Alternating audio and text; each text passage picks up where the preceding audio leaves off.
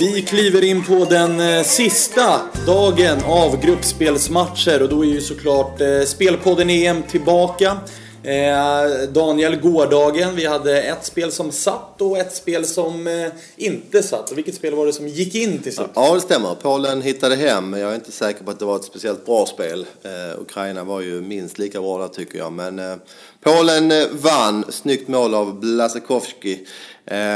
Och sen hade vi ju smyg på över 2,5 där vi var ju hårda, tog 2,5-linan i Österrike till 2,45. Jag var lite girig där. Ja, men det kändes ju...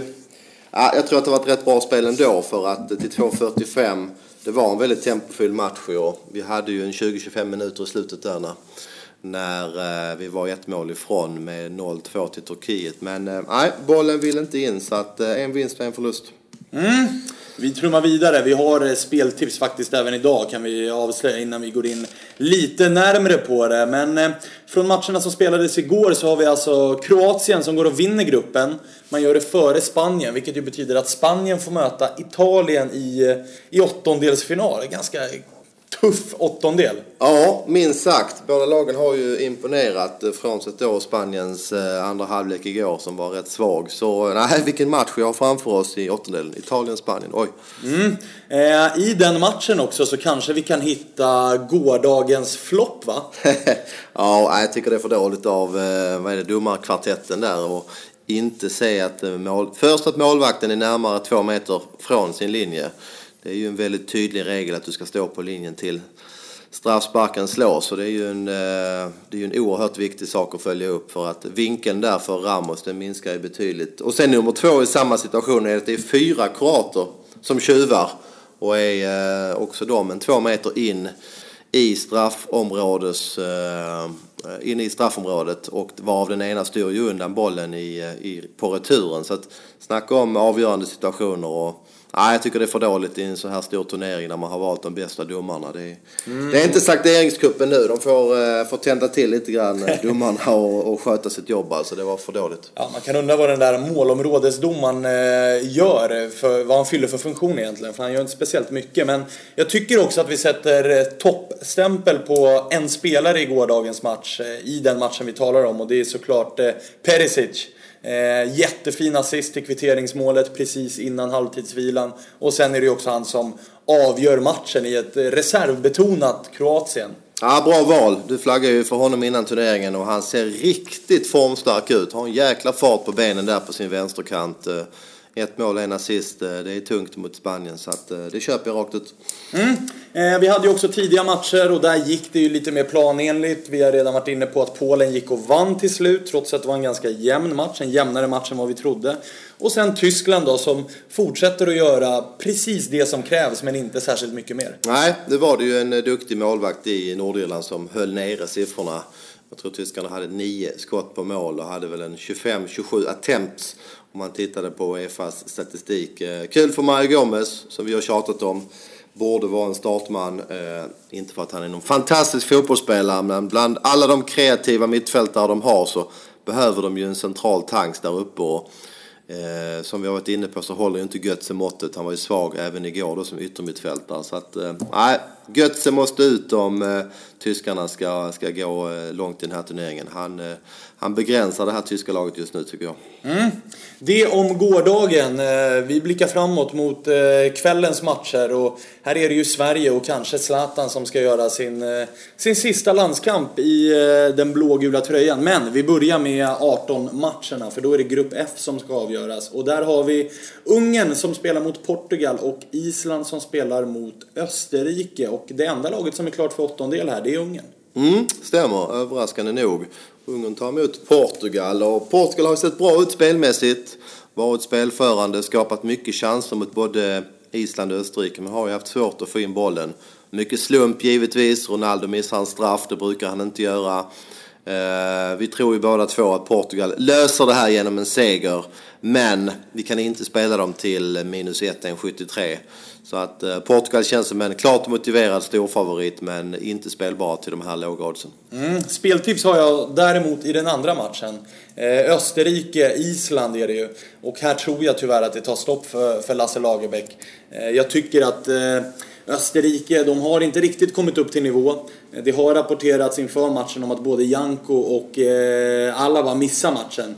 Men senaste rapporter från österrikisk media är ju att båda faktiskt startar, och det är stort plus här. Ja, i alla fall säkert att Alaba startar. Janko har vi sett lite olika uppgifter på. Men Alaba på mitten ska vara spelklar. Han fick en liten smäll mot Portugal senast. Och österrikisk seger går alltså att spela till 2,28 här, och det har ju tickat uppåt. Ja, det har gått upp en 15 punkter ungefär här senaste dygnet, och det är klart, Lasse Lagerbäck, taktiskt geni, går vidare med kryss som trea här.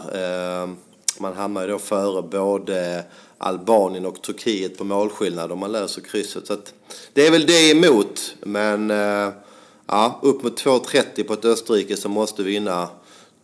Det känns kittlande, jag börjar hålla med. Och det vi ska säga också om de här matcherna är ju att både Island och Portugal går ju vidare på kryss, trots att båda lagen hamnar på 3 poäng. För att då har man spelat 3 kryssmatcher och man går före Albanien och Turkiet som grupp 3. Ja, det stämmer. Det ska man också nämna med Portugal, att krysset ger avancemang. Dock kan den här tredjeplatsen innebära, som vi läser det, antingen Tyskland eller Kroatien. Och man borde ju verkligen vilja undvika Tyskland i ett här tidigt skede. Så att jag tycker det finns incitament för Portugal att verkligen gå för seger. Och då kan vi också ta att även för Ungern här så bör det ju finnas lite motivation kanske. För då får man en grupp 3 medans... Eller nej, man får 2:an i Sveriges grupp. Så vinnaren i den här Islandsgruppen får alltså möta 2:an i Sveriges grupp.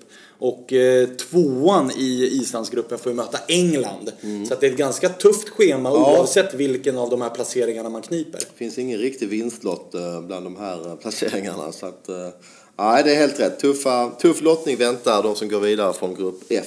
Så kort bara nämna i matchen där i Island-Österrike så har vi Finn Bogason, avbytare dock, men han är avstängd för Island, 2 gula kort. Det är väl den första spelaren som har lyckats med det på 2 matcher, tror jag.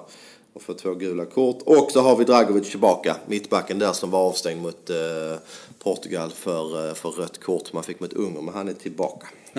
Det var grupp F. Vi går vidare till grupp E.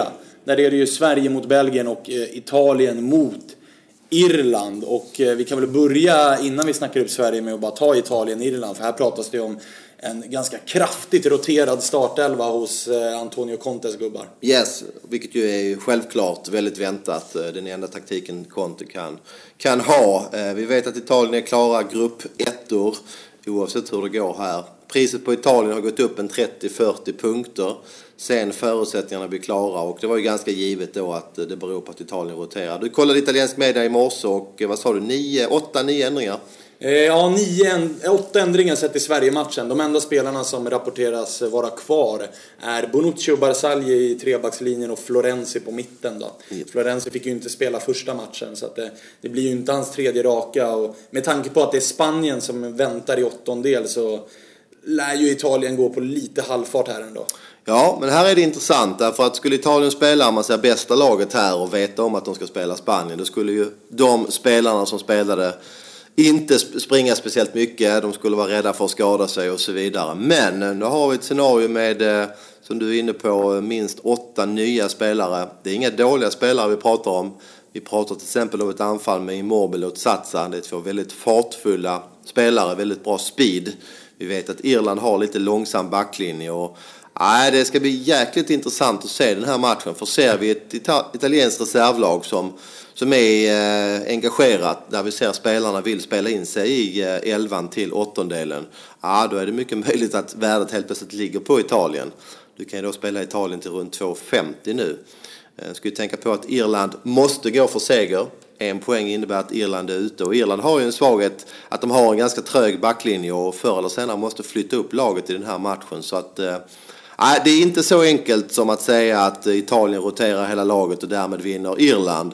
Utan det är duktiga killar som kommer in i Italien. Det är hungriga killar som vill visa att de ska in i startelvan. Så att den här matchen tycker jag rent analysmässigt blir jätteintressant att se live. För jag tror att Italien kan hota med sitt snabba djupledsspel där, satsar Immobile mot Irland, så har en trög backlinje. Det såg vi ju återigen mot Belgien i andra halvlek. Och just det såg vi också prov på igår, där Spanien ställde upp med sin ordinarie 11. Man visste att man redan var i en åttondelsfinal och kanske gick lite på halvfart, medan Kroatien, som ju roterade ganska mycket, fick in motiverade spelare som till slut lyckades ro hem en vinst också. Så att en rotation hos Italien, kanske bäddar ändå för att man tar 3 raka vinster i den här gruppen. Inga speltips, jag vill se det innan jag tar något beslut. Men Italien där till draw och bet 1,75 eller då rakt till 2,45, 2,50. Det kan vara intressant. I synnerhet om det står oavgjort i slutet på matchen och Irland måste tok-gambla, för att just Irland är ju sårbara med en långsam backlinje. Belgien-Sverige då. Här vet vi förutsättningarna. Sverige måste gå ut och vinna. Det rapporteras om åtminstone en förändring i startelvan, och det är Marcus Berg in istället för John Guidetti. Och sen har det varit lite viskningar om Jimmy Durmaz då, som troligtvis i så fall ersätter Forsberg. Men vi lutar ju åt Belgien här, va? Ja, vi gör det. Man får upp mot 1,90. Det har till och med gått upp några punkter här de senaste dagarna. Visst, Belgien är klara med ett kryss. Då får man 4 poäng. Lite grann beroende på hur det går om vi säger så här, om det står oavgjort i Sverige-Belgien, då är det ju om Irland leder, då riskerar ju Belgien att åka ut. Därför skulle Sverige göra ett sent avgörande mot Belgien och Irland slår Italien, då är Belgien ute.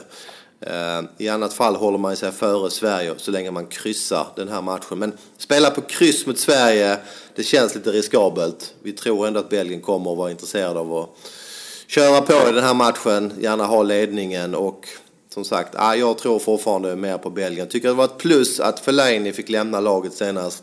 Jag tycker man får mycket mer fart på mittfältet när Dembele kommer in där och styr och ställer. Så att jag hoppas Dembele spelar. Han fick ju en smäll senast. Ja, precis. Det rapporteras där att det kan bli Radja Nainggolan som kommer in, och det är inte heller en dålig spelare som ersätter i så fall.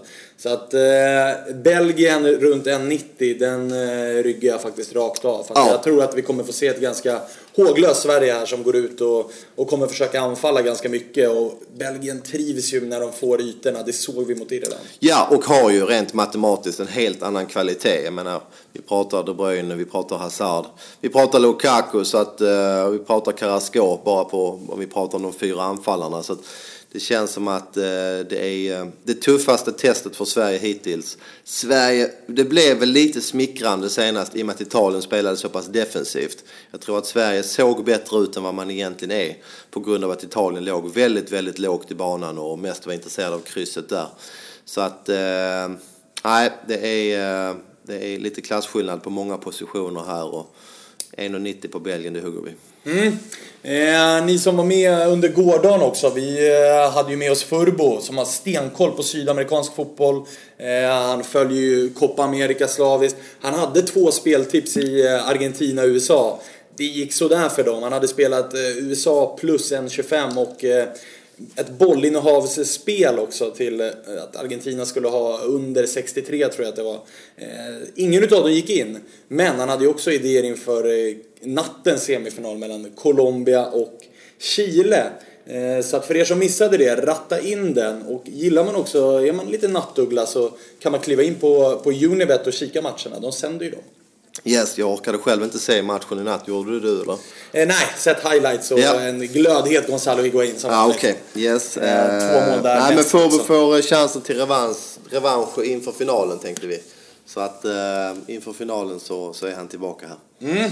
Och på tal om tillbaka, vi är tillbaka i helgen. Då ska det ju vankas 8-delsfinaler. Innan dess så får vi se om Sverige lyckas ta sig dit. Vi tror ju inte det. Nej, vi tror inte det, och vi undrar också om Wilbacher lyckas ta sig till Sverige. Tanken är att Wilbacher ska vara med här på lördag i sändningarna, så vi får väl se om han hittar hem till dess. Om inte Wilbacher är tillbaka så hör ni mig igen. Om inte annat så ses vi här framöver. Lycka till med era spel, så hörs vi.